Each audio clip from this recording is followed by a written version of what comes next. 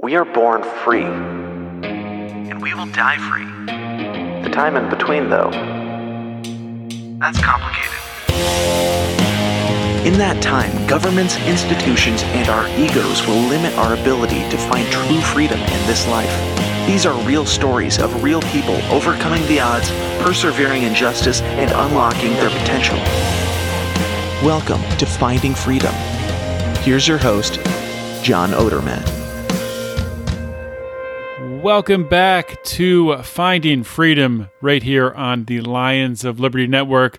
Thank you for tuning in. Got a great episode lined up for you today. We're going to be talking about one of my favorite topics and something that I'm sure most of my audience definitely loves. We're going to be talking about guns, and I got an expert in the field, someone who's been on the podcast before, Salvatore DeGennaro. We're going to dive into talking about gun rights, how it relates to mass shootings, how we can put a stop to this madness. We're going to talk about red flag laws, all of that stuff. So stay tuned, and I'll introduce Salvatore in a moment. Before I get to that, though, I want to thank those of you who have subscribed either to the Finding Freedom podcast, which is my solo podcast feed where you get only these episodes, and those who have subscribed, of course, through the Lions of Liberty podcast feed, where you get all three of our shows. You get our really variety network with Mark's show on Monday and Brian's show on Wednesday. So I don't care which one you subscribe to. If you have trouble finding the Finding Freedom podcast, the solo feed, just search Finding Freedom and my name, John Odermatt, and it'll pop right up. So I want to thank those of you who have subscribed and encourage you to please leave a nice 5-star rating and a review. It really does help with the algorithms. Let's get rolling with today's episode. All right, I am joined here by Salvatore DeGennaro. This is Salvatore's second time on the podcast. He was on, I thought it was more recently, but I looked back. It was episode 114 back in 2018, which, with everything that's happened between now and then, that feels like a lifetime ago. But he's a firearms instructor, and he writes everywhere. He has a podcast. He has his own blog, and he's an author. He just released a book, 21st Century Minuteman, a guide to personal protection and self-reliance in contemporary America. My screen just went blank in the middle there and came back up. I couldn't finish the title, but Salvatore, welcome to Finding Freedom. John, thanks for having me back on. Yeah, it was 2018, and so much has changed since, but as it turns out, so much remains the same as well. I listened to that interview, that show that we did, and again, all the topics, they just come up after every one of these tragedies, that like the one we recently saw. So a lot has indeed changed, but again, a lot seems to remain the same, does it not? Yeah, I mean, it's crazy. We had the COVID lockdowns in the middle, which I think, and I'm going to get around to here to you doing more of an introduction of yourself, but the COVID lockdowns in the middle, I think, woke a lot of people up to really realize how little control we have over, certain things in America. Are we able to actually, work? Do we have to inject a pharmaceutical? The whole masking thing, the lockdown of businesses, people losing their businesses, losing their jobs.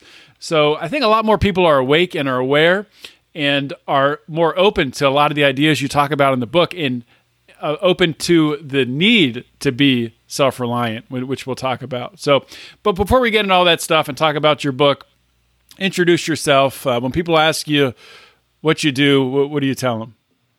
Right, so my name is Salvatore DeGennaro. I write for a number of the well-known firearms outlets online. I write continually for USA Carry. I've written for Concealed Nation in the past. I've been published on The Truth About Guns, Ammo Land, a variety of places. I also have my own blog called Reflex Handgun that focuses, I would say specifically on the defensive handgun.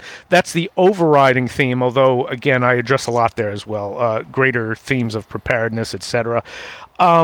Firearms instructor. I've been in the field for a long time, been a serious shooter and instructor for a long time. I also wade very heavily into Second Amendment politics because I remind everybody that is the political fight of our time. don't kid yourself, that is the issue that matters the most. Everything else hinges on it. So, I wade deep into that as well. The book I just published, ironically, I finished writing that book about, I can tell you exactly when I finished it. I literally finished it about a month before COVID-19 was in full swing. So I think I finished that in February of 2020. But I just sat on it and didn't publish it for a while for some reason. But once I got around to actually publishing it, the only thing I changed in those 2 years in the book was I added some further detail to specifically the section on mass shootings, about some further details that I had on several of those events. That's the only thing that changed, because even though we came out of COVID with everybody now as a prepper, the principles remain the same. So, the experience with COVID only reinforced what we should be doing to begin with, if that makes sense. Oh, that absolutely makes sense. And I think, we've talked about this before on this show, and Mark's gone into it on his show. And it really, going through COVID, it's changed a lot of people to the core. For example, Mark's moved out of the country. He's living in Mexico. I know people, that have moved the state they're living in to try to get, under a more free state government, a less intrusive state government. And it took, as a libertarian, a lot of the time back in 2018, 2017, 2016, we were talking about philosophy and things that could happen. And when you see it play out in front of you, those rights just stripped away, and to see really how little power we have in certain aspects of our life, it makes it real. And it makes it a lot less appealing to talk about the philosophy, and that stuff's all important. That's great. And it makes it a lot more appealing to talk about, well, how do we protect ourselves? How do we make it so we're not so reliant on these government institutions, and we're able to control more so, have more control over what we can control? So I want to get into that, probably maybe the second half of the show. I want to start out talking about mass shootings. And in the book, one of the things that you talk about is that, I think there's this thought that mass shootings are kind of a new thing, but they've actually been around for quite a while. And you cited some older ones that really I wasn't that familiar with, that I think go back to maybe the one was in the 70s or Yeah, absolutely. So it is nothing new. Now, there has been an escalation in the frequency of them, and in the past decade, you've seen that, decade plus now.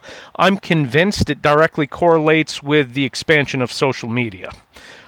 Just the escalation of frequency. With that said, it has been a thing for a long time. In fact, the first well-known and still the deadliest till now school attack was the 19-teens or 20s. I would have to look. I don't address that incident in the book, but a guy who was actually an employee at the elementary school planted a bomb in the basement of the school and killed, I want to say, well over 30 kids.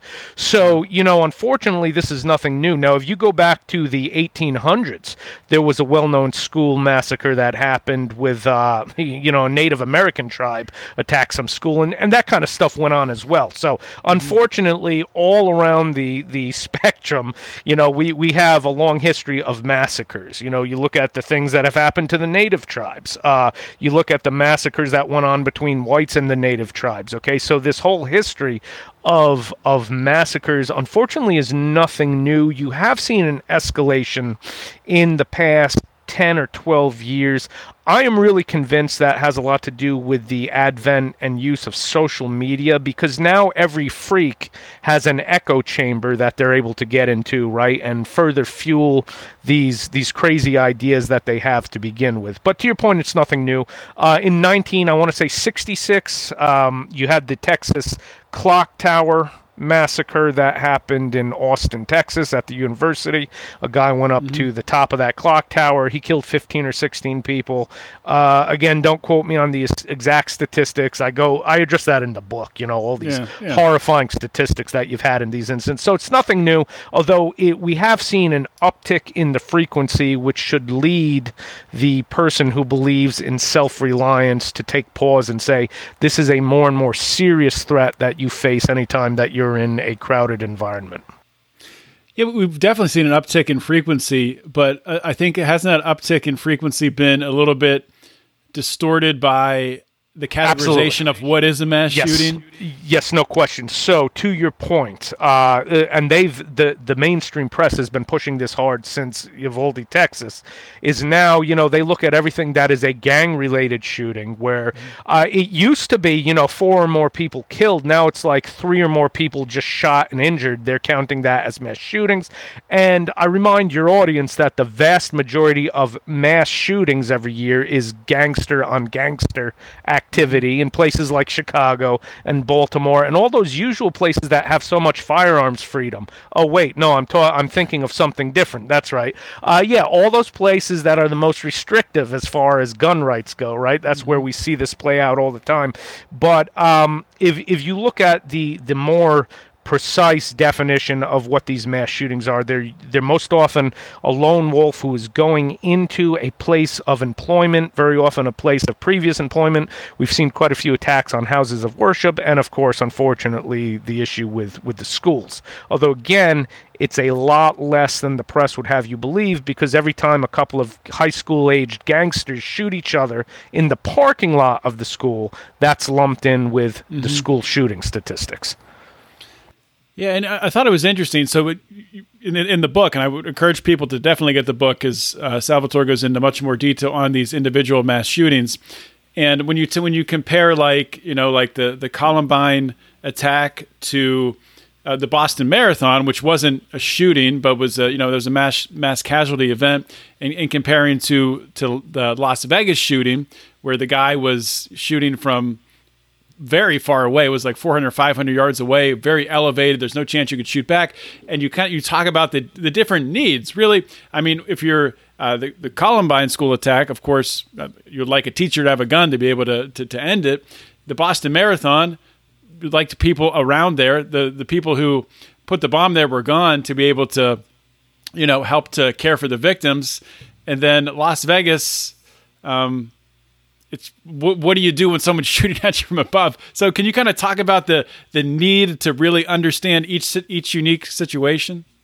Yeah, absolutely. So the more stereotypical active shooter events that you're going to have, if you're at ground zero when the threat presents itself, and you have the option to neutralize the threat with gunfire, that's obviously the thing to do. But there's been many of these incidents where that is not necessarily the case. So, for example, Boston Marathon bombing, they planted an explosive device and they were out of there. So in the aftermath of something like that, the most important thing you can consider is, how is your medical training? Do you know how to apply tourniquets? Do you know how to apply pressure dressings and keep people alive? If you look at that incident in particular, there were many injuries to the lower extremities, the legs, because of the way the blast was.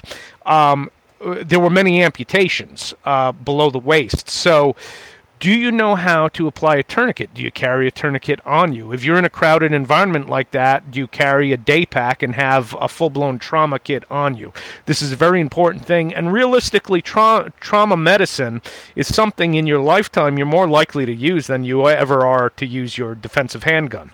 How many car wrecks have most of us come across, on the highway, where maybe you have to help somebody out who has traumatic bleeding? So, take a basic stop the bleed course. They're available all over the country. That is one of the very few productive things that the Obama administration did, was they actually instituted the Stop the Bleed course. So like local fire departments and all of that offer Stop the Bleed. It's similar to CPR. It's about a 2-hour course. They teach you how to apply a tourniquet, how to apply pressure, how to apply a pressure dressing. Better yet is take a TCCC course, which is a full day thing, shows you how to apply chest seals, that kind of thing. So it's not hard. But, some hands-on training with how to do that, you can save a lot of lives. So you want to consider those aspects beyond just being armed and being capable of shooting threats in the face, which is very important. If more of us made that a part of our daily life, we'd see a lot less of these incidents happen, right? But consider that. Consider your medical, and you mentioned Vegas, which is a very perplexing incident until now. That is, again, we come back to medical, have medical to treat you and yours. But also, when you go into an arena like that was such an unusual circumstance. He was 400 yards away and like 30 stories off the ground. You're not going to hit that guy with your handgun, obviously, right? So it's a matter of, where are my exits? Where is cover? When you go to when you go to a big event like that, don't feel compelled to be right next to the stage. I hate that anyway, being clustered in, with thousands of people around you. Be somewhere where you can get to the exits. Be somewhere near cover, right? Most of these locations have pretty hard cover that can offer cover even against rifle fire. So you need to know your surroundings. No link-up points. Are you there with younger kids, but maybe teenagers, maybe not little kids who you have to be attached to, but hey, is your teenager there? We'll have a link-up point. If something goes bad, where are we linking up? Is that at the car in the parking lot, or maybe across the street at the 7-Eleven, whatever the case may be? Mm-hmm.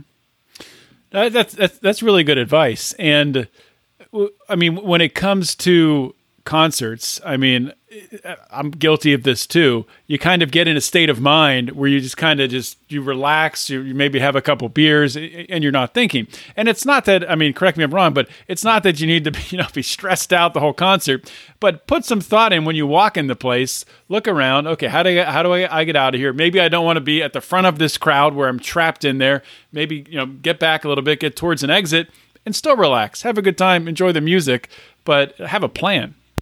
Oh, absolutely. And, it's not a matter of being paranoid, and the gunfighter thing, sitting with your back against the wall. Later in the book, I talk about this, looking at a public place, and it's literally a process that should take you only a few seconds. For example, think of something more mundane. You walk into a restaurant. Know who's there. See what they're doing, right? Take note of where your exits are. Take note of where the most likely place of threat will be. Like, usually that's the cash registers in most places, right? So you literally can scan your environment and within a few seconds say, hey, who's here? Do I see anything out of the ordinary? What is the baseline? What should people be doing? And do I see individuals not doing that make me say, hey, what is this person doing? Guy sitting in a restaurant, not eating, not talking, and looking nervous, right? Something's wrong. Okay, the best thing to do is just go eat at a different restaurant. Don't hang around. You talk about big crowds, exactly. You walk into, have a good time at the concert or at the ball game. That's, we have to live life, right? That's important, quality of life. But walk in and have a plan. Say, okay, if things were to kick off right now, what would I do? Where are my loved ones? Where's my closest exit? That's all. Just have a plan, and certainly where you can be armed, be armed. So I wanted to get your opinion on we were talking about Uvalde a little bit and what happened there. And this isn't the first time we've seen this happen. I believe Stoneman Douglas, a similar thing happened where the police show up and do not go in, do not enter and actually try to put down the shooter. So what's your take on what happened there? And is this something is this police training? Is this what they're trained to do now, to not go in? Yeah, the thing is, I have no law enforcement background, so I don't like to get too critical of what I see, especially considering that you see how these things always are. More and more information comes out over time. So even now, more information has come out, but every bit that comes out, it just looks worse and worse. So in this case, we can't say, oh, we don't have all the facts yet. Maybe we just don't know what really happened. At this point, we're saying, yeah, we kind of know what happened, and basically they did not go in the way they should have. And then they're, tasing and pepper spraying parents in the parking lot. So, John, what it reminds me of is if you go back to Hurricane Katrina, and I talk about this in the book, Hurricane Katrina was a major event for the psychology of this country because what we saw was the government will do nothing to help you, and then when they do show up, they actually hurt you. Okay, so in Hurricane Katrina, the local city government showed up and confiscated people's guns. Congress actually passed an act after that to say that cannot happen, right? But again, you can never trust these entities when things go down. In this school incident, we see something similar, right? You see parents trying to get into the school, and the authorities of the state are actually holding them back when they refuse to go in there themselves. So you have a breakdown. It's a social breakdown. Many of my friends who are ex-law enforcement say that a society gets the police that it deserves. And to a great extent, that's true. So if you look at the past 2 years of the defund the police movement, police are now at the point. It's two things. We've had now. There's a lot of things terrible that they've done, and they should be held accountable for. Right? I am no bootlicker. I am very. I try to play fair with this, but I'm generally not a big fan of law enforcement. I'll just leave it with that because I see too many of these incidents go on. A lot of great individuals in law enforcement, but overall, I am not a fan of the training, the lack thereof, should I say, and I'm not a fan of a lot of the things that go on, like, no-knock warrants, no-knock raids, all of that, as far as I'm concerned, is completely unconstitutional and should go away entirely, okay? So what we have is a combination of poor training combined with poor morale, because we've had a lot of incidents where officers do the right thing and the public hates them for it anyway. Okay, and it's combined now with this whole militarization, which, quite frankly, I'm opposed to. Again, if we got rid of no-knock raids, then all of these MRAPs and armored vehicles and all that crap can go away, because if your average officer has a patrol carbine in the car, and he's got armor, and if he's trained, there's nothing he should face that he can't handle. Okay, and that's the truth, right? He's not in a war zone. Right, exactly. So it's a combination of things, because when I see those cops holding people back outside of the school and not going in themselves, I see a bunch of guys who are LARPing, right? Live action role playing. So you're standing there like a tough guy wearing armor and your rifle, yet you're not going in to solve the problem. And, I would ask people, if you look at well-known police officers of the past, in decades past. Think of well-known gunfighters like Jimmy Cirillo in New York City, and back before that, guys like Charles Askins and Bill Jordan on the Texas Border Patrol. Those guys would never make it in the police force today, right? Because they wouldn't last in the political climate. But I'll ask people, how long do you think it would have taken those guys to have gone in that school and done what needed to be done, right? It's not even a question, right? They'd be in there and solve the problem. So we kind of get the police that we deserve as a society, unfortunately, and we're starting to see that now in this incident, in the Parkland incident. We're seeing that, right? So if the police force is about having people who just want the job and to collect a pension, and their priority is making it home at night, which is understandable. That you can say that when, hey, I had to drop the hammer on this guy who's trying to kill me because I am also a person who deserves to make it home at night. That's one thing. But that's not the job description, okay? When children are being slaughtered, your main priority should not be making it home at night. It should be stopping this maniac from killing children. So we've got the police we deserve now as a society, sadly. Yeah, I think we've got the police we deserve as a society, and we've got the public school system we deserve as a society. Not to say we should even have a public school system, but we do. I'm on board. I'm on board with you, and I'll take it a step further. There was a recent study that shows that 90% of people in education, public and higher education, self-identify as left of center, and we know that most of them are very left. So what you have is a population of people who absolutely hate personal responsibility, right? So you're dealing with the hardest segment of the population to get them to take ownership of their own safety and the safety of those kids in the place, whether it comes down to even keeping doors locked. Right, yeah. Keep the doors locked. Verify who's coming in. Let alone getting armed staff and teachers in that place to be able to deal with these threats if they do make it in. Hey, taking a quick break here to tell you about a podcast you should check out from our friend Justin Campbell.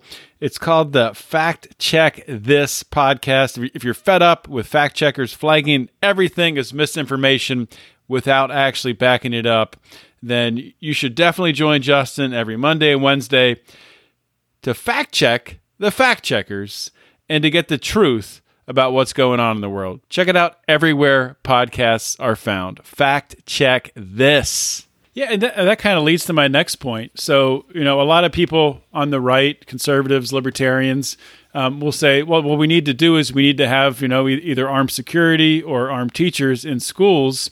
And I agree. And the school that my daughter goes to, there's an armed officer or two that are there. My neighboring school district, the one that I grew up in, they're so lefty progressive that they have officers there that are not armed. They don't have a weapon. So what good is there for them to be there? So that's the problem. Like, yes, in conservative areas, maybe you can get it so teachers can be armed or police officers can be armed to stop a threat. But in these liberal cities, they're not going to pass anything. So it's just going to stay a gun-free zone, and no one's going to be armed to protect the children.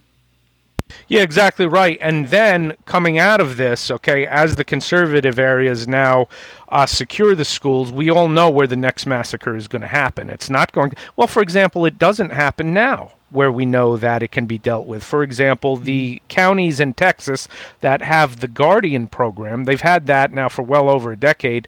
Spoiler, Uvalde was not one of those school districts, right? But the school districts in Texas have what's called the Guardian program, where they have armed and trained staff in those schools. They've never had an incident. And the entire state of Utah, who is the only state in the union that they allow concealed carriers to carry on public school and higher ed campus, they've never had a mass shooting. And they also have a program with specialized training that school teachers and staff can carry. In fact, on our show, the CCX2 show, that is a combination between USA Carry and Concealed Nation. For those of you interested, it's every other Tuesday night.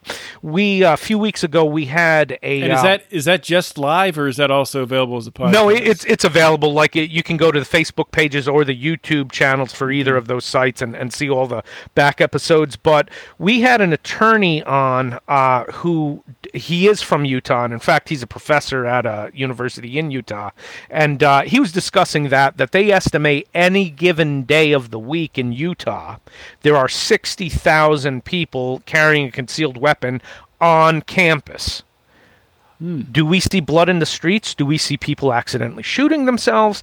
Do we see teachers who decide, they're just going to snap because they're having a bad day and kill everyone? We see none of that, right? Mm-hmm. We see none of those predictions. What we do see, however, is no mass shootings. You can research this. Look at Utah's history, there's no mass shootings. Okay, so there is a deterrence there that only comes from having non-uniformed people who are armed. Because what these guys want is they want to rack up the next record body count. So they're going in looking for 50 or more kills. A guy in uniform, there was a guy in uniform outside of Uvalde, and he did not engage the shooter. The guy just avoided him and went in a back door. Okay. Same thing in Columbine. There was an SRO who shot it out with those two guys. Most people don't realize that. They just went to the other side of the school and entered. Well, the Uvalde shooting, the story started, the first information, as you talked about, how the information changes. It started that he engaged with the shooter, but he did not. Right? Turns out he did not engage. He flat out did not engage. He saw the shooter but did not engage. So my point is, though, that men in uniform can be identified. They can either be avoided or they can be killed first. It's when you have people who are in civilian dress who may be carrying handguns that is the dissuading factor, because the guy wants to come in and rack up a body count. He does not want to come in and maybe shoot 2 or 3 people and then get shot in back of the head by Miss Frizzle, the math teacher, right? Mm-hmm. That's what he doesn't want. So therefore, when you see the school districts that are going with armed staff, I guarantee there are not going to be attacks in those locations. There will be further attacks in the places that refuse to do so. Yeah. It's a sad situation. It is. It is sad, John. The one thing I would say though is, I'm all for hardening the schools, and the best way to do that is armed staff and teachers. I also don't want to turn the schools into a prison, right? And there is pushback against that, because we do have to stay realistic about it. Okay, there are like 90,000 plus private schools in the country. Since 2012, since Sandy Hook, there has been, the real number is roughly 100 on school ground. Okay, so if you look at the statistics, your child is about 3,000 times likely to die in dry school any given day, right? We keep it in perspective. An event like this, and we have to do something about it. I would come back to, when we talk about the pollution, these give away our rights for something that is exceedingly rare occurrence. Giving up rights is not going to solve that. So I do want to take a pivot from talking about mass shootings and bring up a topic that you talk about in the book, a mindset of self-reliance. And we talked about at the beginning, what had happened, COVID and lockdowns and all this stuff, mandatory vaccination between the last time you were on the show and this time on the show. I'm curious first, did COVID, did the lockdowns, did that response change the way you think about self-reliance like it did many other people? Did it change anything about how you look at this stuff? No, it reinforced it. So one thing, though, it did change for myself. As you look during the lockdowns, I reconsidered, staying stocked up on things that we may not have considered before that. Yeah, you need food and water and guns and beans, bullets, band-aids, all that. But yeah, you need toilet paper too, right? So those kind of things, I think most people will come out of the situation thinking at least that. I can tell you that something that it greatly reinforced for me is, I talk about it in the book, and I've talked about it many other places, and you will hear about this anytime you read the serious prepper stuff. That is having bug out plans. Well, that's very important, but you also have to have bug in plans, being able to hold up in the home. And, as we saw in COVID, most people, didn't bug out. What's the point of bugging out anywhere? Okay, it's a nationwide emergency that you just have to lock down at home. So I would tell people that wherever you live, and even if you live, in an apartment in Manhattan, I don't know what you're thinking if you do, but, if you do, you even if your primary plan for any kind of disaster is to bug out, right, to go somewhere else, if you have friends or family where you can go, or if you have property elsewhere, that's great, and you need those plans, because there's many reasons you may need to flee the vicinity. You also have to have the plan, though, to hold up where you are, where you live for an indeterminate amount of time, because depending on what happens, you may not be able to leave. So you need both plans in place. And I think COVID, at least to some degree, really solidified my thinking with that. Mm-hmm. That's a really good point. And I mean, it's one thing I'm guilty of is, yes, we have some food stored up and have the toilet paper and things like that. But is it how long is it enough to last for? I think needing to double down on that to make it. Could we make it 30 days if we needed to? Probably, but it needs to be a definite. You need to have a plan in place that we could stay our 30 days and not have to leave to buy food or anything, and have enough water. Which I think that's something that really everybody needs to take a look at right now. Oh, absolutely. And again, the answer may be different for everybody, right? So depending on the resources around you, you may need to store less. But man, if you're in an urban or suburban area, my advice would be to at least have the starting point of being able to weather a crazy event so that you don't have to go out, right? If you only have 2 or 3, like the average home, they've done studies on this, literally has only 3 days of food in the house, which just blows my mind. Crazy. I would say the absolute bare minimum starting point is have a month worth of everything your household needs to eat, at least a month. That way you can weather these issues of, and it doesn't have to be a pandemic, okay? Think of a natural disaster that cuts you off. Hurricane Katrina, there were areas of the city that literally were cut off for 2 weeks plus. So do you have water and food for your family for 2 weeks plus? Water may be more a matter of having what you need to purify the water than actually storing it, right? You look at a flood, yeah, there's plenty of water, but you can't drink the water unless you purify it, So consider that. Do I have what I need to make it so that I'm not helpless and I have to go, line up at some kind of, National Guard trucks bringing in food to people? Do you really want to deal with that when a situation like that is unfolding? No, you want to be autonomous and independent. So that's one of the aspects of the overall mindset of self-reliance, like you're talking about, which I hit on hard in the book. Part of that overall mindset is being truly independent if things go bad. Yes. So what are the components? You don't have to list them all, but some of them, because you go into it in the book. What are the components of that self-reliant mindset? And other than, we talked about prepping and food. Other than that, what are some things people need to do or should do to build that mindset? Yeah, so where it starts, and this is something that's not new for me, certainly. I've been studying this phenomenon literally since I was a kid. I'll give you an example, and I think I mentioned this specifically in the book. When I was 12 years old, the Kylene, Texas Luby's Cafeteria massacre happened. And in that event, a guy ran his pickup truck right through the glass of the front of the place.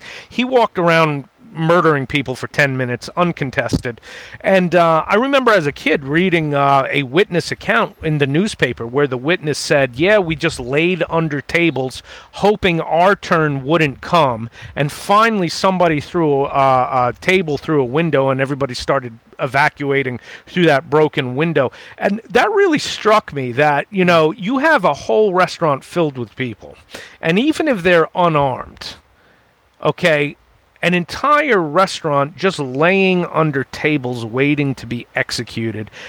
With what's going through the mind, I can't believe this is happening, right? That is what every single survivor of violence will report back. I can't believe it was happening. I can't believe it would happen here. I can't believe it would happen to me. I can't believe it would happen in a small town like this.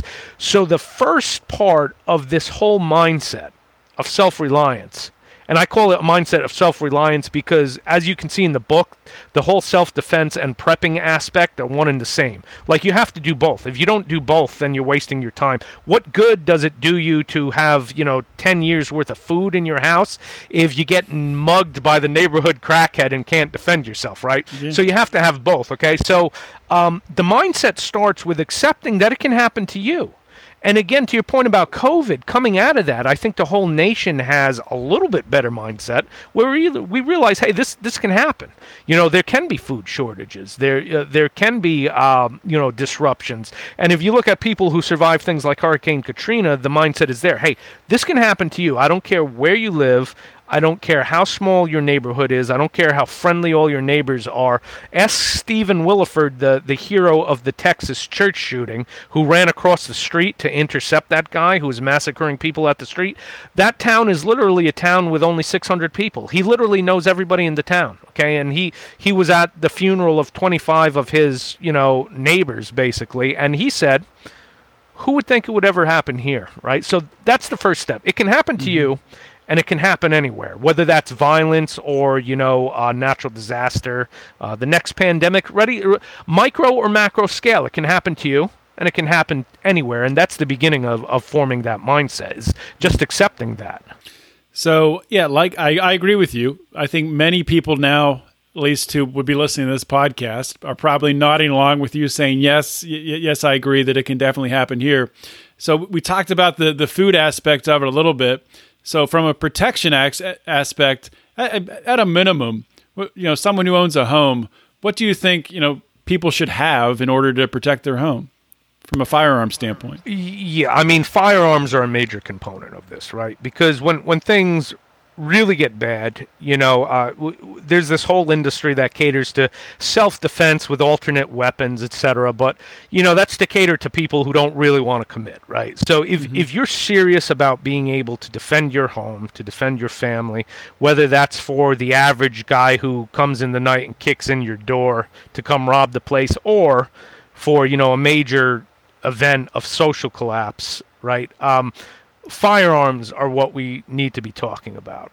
And, even in situations where there's widespread social collapse, again, you think of Hurricane Katrina type incidents, the handgun remains the centerpiece for what the civilian is going to be doing. And why I say that is the power of the handgun is not just the ballistic power of it, which pales in comparison to a rifle or a shotgun, right? And anybody who's the least bit familiar with firearms realizes that. The true power of the handgun is that you can wear it concealed and nobody knows you have it. Ask Joe Biden about that. Joe Biden says that a handgun's going to blow out your lungs. Yes, the 9mm can blow your lungs out your back. And, so I'm still looking for that 9mm ammo. I can't find it. I would buy a case of it if I can find it, but I can't. So, the handgun, the thing is, even if you're dealing with social collapse or look at the riots that we've had, etc., you want to be able to be mobile and you want to be concealed with your weaponry, okay? So the handgun really remains, I'm big into like the prepper fiction, I don't know if you've ever read that stuff. Like it's all kind of similar, it's like after whatever the collapse is about, is it an EMP, is it just a collapse of the enemy, whatever, and then, what the fiction gets wrong though is that the threat is always the same. It's like some kind of bike gang of, like hundreds of guys who are like a bad biker gang roving the wilderness and like attacking people in their homesteads. I mean, if you look historically, that's really not what happens. But what does happen is as soon as things collapse, whether it's just regional or, an entire country, the criminal element that's already there is now running wild. Okay. So again, the nature of violence is most often it takes you by surprise. It may not kick in your door where you have time to grab your AR-15. It may take you by surprise when you're out working in the garden. Are you going to be wearing your AR-15? Probably not, right? But if you're switched on, you'll be wearing a concealed handgun. So that's the basis, okay, for the citizen self-defender, honestly, even for most law enforcement, okay? They have carbines in the car, but if you look at the vast majority of times, those guys need a gun to save life. It's the handgun they're wearing, okay? So the handgun is really the focus. On top of that, look at fortifying your home defense with shotgun or rifle. Whatever. I think if you're serious about this stuff and want to be prepared for truly dark days as a nation we may face, you should have a rifle and all support material for that. AR-15, that kind of rifle. We joked about that Joe Biden comment talking about handguns, but do you think that they're legitimately, or do you think they legitimately will try to come after handguns in this country? It seems absurd. They would come after anything that they deemed capable of happening. They will take everything. There is the AR-15 is the gun they've demonized because they've always considered that the low-hanging fruit. The truth is they get no traction with that now because it's no longer low-hanging fruit. It's the most common gun in the country. There's 20 million of them in circulation, right? So the reason they've always gone after it, well, I think there's two reasons. I think leftists hate the idea that a citizen would have essentially the same gun that the wards of the state have, right? So that is, I'm convinced, the main reason they hate it. But if they could take every lever-action rifle and pump-action shotgun, they'd take all of that too. They'd take handguns. The reason that they get just less traction with handguns is every soccer mom living in the suburbs has a 9mm handgun right in the closet for home defense. Whereas even that soccer mom may be in the stupid mindset of, but nobody needs an AR-15, right? Leave my Glock alone, but nobody needs an AR-15, which of course is absurd. Some of the worst mass murders have been committed with handguns. Yeah, that soccer mom may have been, making, when was that, in 2018 or whenever, she might have been making videos sawing an AR-15 in half, but she still had her handgun in her closet for protection. Yeah, exactly. So they just get less traction with that. But absolutely, I mean, Biden is one of the worst anti-gunners that's been in our government, unfortunately, for decades, right? So he was one of the architects of the '94 assault weapons ban, and he's totally ignorant. Now, he's literally so stupid on the subject that I'm inclined to say, he literally just doesn't know what he's talking about. Now, people like Charles Schumer and these other leftist politicians know They're smart guys. I detest them, but they're smart guys, right? They have an agenda. Biden, I literally think part of the reason he's so anti is the man literally has no concept of anything he's talking about, but he's the exception. Most of them know exactly what they're talking about, but they prey upon ignorance to push their agenda. So let's talk about something seriously nefarious that's going on now that has both support on the left and the right with these red flag laws. I just saw, I think it was the governor of Texas who was at a GOP convention in Texas, and he was talking about red flag laws, and he got booed.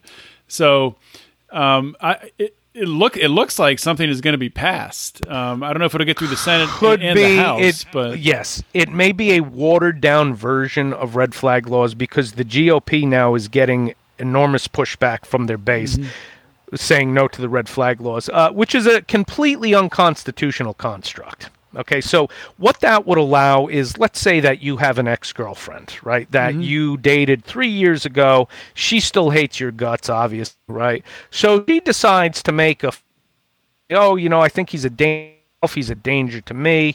He said, or whatever. And next, getting raided and getting your guns confiscated. That is what flag laws would allow for, okay? And needless to say, anybody who has reverence at all for the Constitution should realize that's a really bad idea.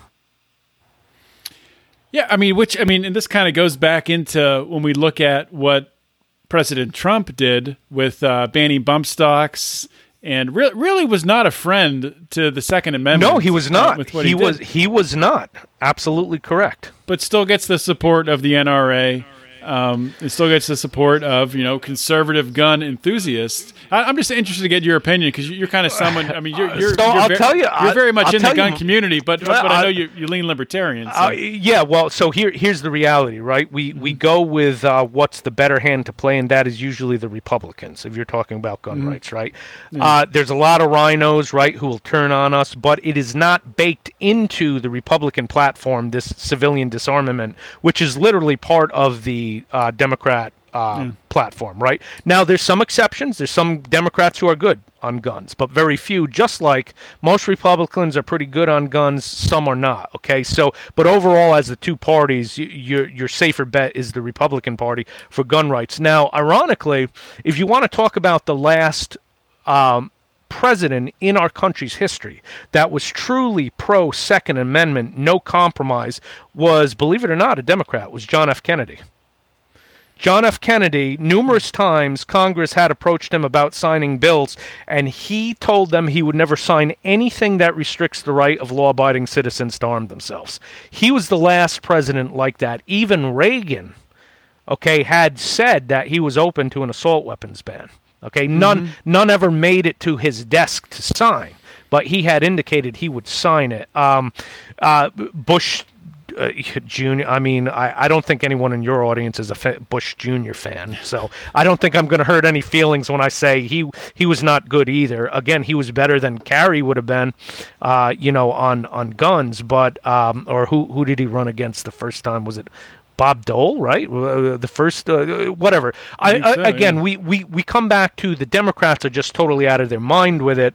The Republicans are better for gun rights, but man, a lot of the Republicans are squishy with it too. The Republicans, I hate to say it, many of them just will go whichever way the wind blows, So if you want to make sure none of this stuff passes, be reaching out to those Republican senators. I think the red flags is going to fail. And if something comes out with it, I think it's going to be a very watered down version. See, the thing is, we don't need that anyway, because there are means and ways to, educate somebody, they're deemed a threat to themselves, etc. The problem with red flags is now it just gives everybody, some of them, the way they're drafted in some states is like if your neighbor has a problem with you, all they have to do is make a call and say, hey, this guy's a crackpot, I don't like him, I think he's a danger. Next thing you have police knocking at your door. That's absurd. It's an absurdity. Yeah, it's scary stuff.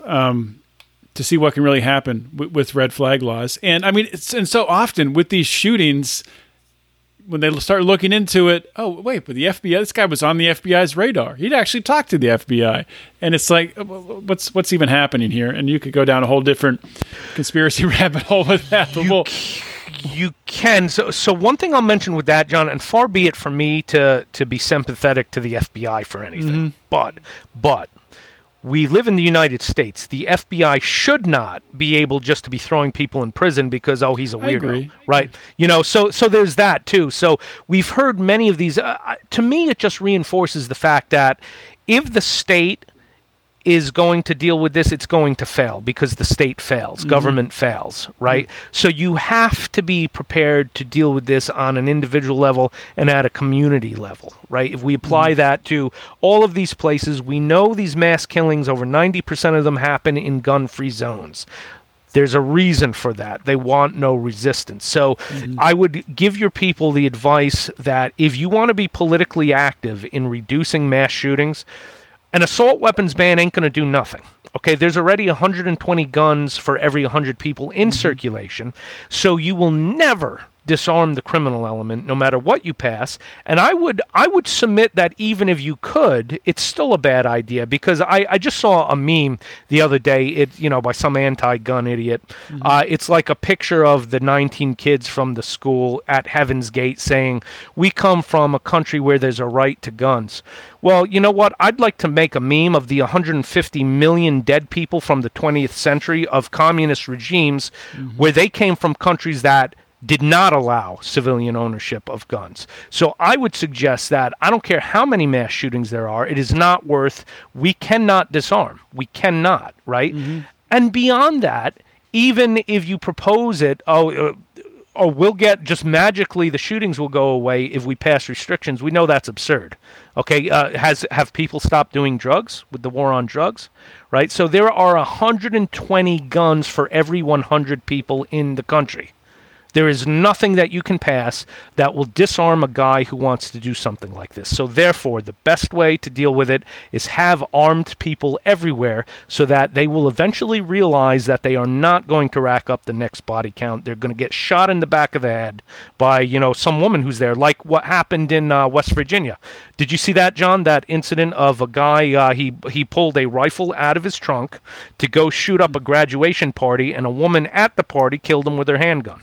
I did not see that. Wow, I missed it. It happened, yeah, you can look it up. It happened literally, I think, 2 days after the Uvalde shooting. So needless to say, the press wasn't so all over that one because the guy who pulled the AR-15 out of his trunk was a convicted felon. So, a convicted felon, he can't buy a gun. He had one. He had a rifle in his trunk, right? And thank God this woman was carrying her concealed handgun, and she burned him down as soon as he got the first few shots off. He didn't hit anybody, and she killed him right on the spot. That's awesome. That's the way we want to see it happen. And if it happens like that more and more often, we're going to see less of these shootings. So one more question, and then I want to get your plug so everyone can hear where to buy your book and your podcast and your blog and all that stuff. So concealed carry. What are your top one or two favorites for concealed carry? 10 years ago, that would have been a lot easier. Now there's so much good stuff. I can give you some principles rather than recommendations. Sure. Go for it. How much gun does somebody want to commit to carrying? Now we have guns that are so small yet significant that they are very tiny yet very shootable and reliable, chambered in 9mm. If you want something small yet very capable, look to guns like the Sig Sauer P365, the Springfield Hellcat. Usually I'm not a big Springfield fan. There's been a lot of issues with their guns. This one is an exception, though. The Hellcat has been really solid. And the M&P Shield Plus. These are guns that are very tiny that carry 10-plus rounds. You can put a 12-round magazine into it. Almost anyone can conceal it in almost anything you're wearing. So that would be my suggestion if you need something small, yet you want to have something that you can really fight with if you need to. If you can make it work, going with the industry standard like a Glock 19 or a Smith & Wesson M&P, gives you a lot more gun, right? They're usually much easier to shoot, but they're bigger, right? They're harder to carry. So that's where I would steer people. If you want to be serious about it, but you still need something small, this new breed of They used to be called single stack guns, meaning it's a single stack of ammo. It's not really like that anymore. It's just with the engineering now, it's sort of a stack and a half. So it's still a very tiny and thin gun, yet, with significant capacity in them, 10 rounds, 12 rounds, etc. Those three that I just indicated, I would stick with them, and you can't go wrong. Yeah. Awesome information. All right, so let's hear the plugs. Where do people buy your book, the podcast, and the blog, and anything else you want to point people towards? Yeah, you know what? Go to my blog, which is reflexhandgun.com, because you can see my articles I write there. I also keep links out to all the articles I do elsewhere on USA Carry and all of that kind of stuff. You can buy the book right on that blog as well. So it's reflexhandgun.com. You can see my articles. There's a dedicated page to buy the book. So if you want to get into the prepping scene and be prepared for violence of the mundane and ordinary, or to really be prepared for where this country may be going, I would suggest the book.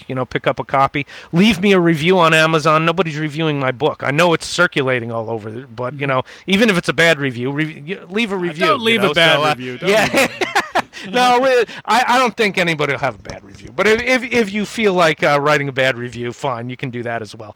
But anyway, yeah, find everything there, reflexhandgun.com. I do all kinds of stuff focused on self-defense, specifically the handgun, but a lot of the preparedness stuff as well. All right. Well, thank you for your time today, Salvatore. Appreciate it. Very educational, and I'm sure everyone learned a lot. Thanks for having me back, John. I appreciate it. Hey, I want to tell you guys about another podcast. It's called the Daniel 3 Biblical Anarchy Podcast. It's hosted by friend of the show, Jacob Winograd. What is the podcast about? It is an ongoing evaluation of how a Christian should view the state and human authority. It dives into the principles of libertarianism, and it explores the entanglements between the church and the state in order to bring Christians and the church back to practicing the mantra of no king but Christ. There's episodes about philosophy, anarchism, politics, economics, and, of course, interviewing interesting guests. Check it out, the Daniel 3 Biblical Anarchy Podcast with Jacob Winograd. Thank you for tuning in for today's interview with Salvatore DeGennaro.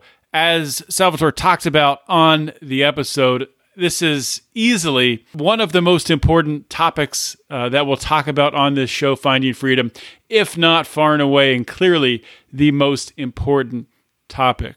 If we lose our right to bear arms, if we lose our right to defend ourselves, everything else is going to fall by the wayside. So all of our focus needs to be put on preserving these rights and maximizing the amount of freedom that we have to express them. Now, we didn't just talk about guns with Salvatore. We also talked about having the right mindset, having a mindset of self-reliance. And I know that's something that personally I've been focusing on quite a bit since, we lived through the lockdowns and the pandemic mania and all of that madness. I hope you have too, and I hope that this podcast has lit a fire under you to explore different ways that you can expand upon your preparedness. So please go and pick up Salvatore's book. And I look to be doing more interviews in the future here focused on the need to be prepared. All right. Well, I wanted to thank the new members that we've had recently join the Lions of Liberty Pride. There's been so many who we've had, longtime members and people come and go, but I'm always excited when we have new people jump on board. So if you yourself want to be one of those new people, there's two ways to join. You can join on Patreon at patreon.com/Lions of Liberty, or on Locals. We're on Locals to lionsofliberty.locals.com. With this access, you're going to get access to our private Facebook group. You're going to get access to early interviews. You're going to be able to see a lot of our interviews conducted live, watch them live, comment live, ask questions, all of that good stuff. You get access to discounted merchandise. And then at certain levels, if you join at a high enough level, you can even impact the show and produce your own episode. So please, would love to have you in the Lions of Liberty Pride. It's something that Mark, Brian, and I really do enjoy. And it's really a part of our growth strategy and has been for a long time. So please, if you enjoy what we're doing here, please consider supporting us. Well, guys, it's been an awesome episode this week. I hope you really enjoyed it as much as I did putting it together. And it's a beautiful weekend here in Western Pennsylvania coming up. Hopefully it's the same in your part of the country. Enjoy the summer. Enjoy the warm weather. This is John Odermatt signing off. Always remember to keep your head up and the fires of liberty burning.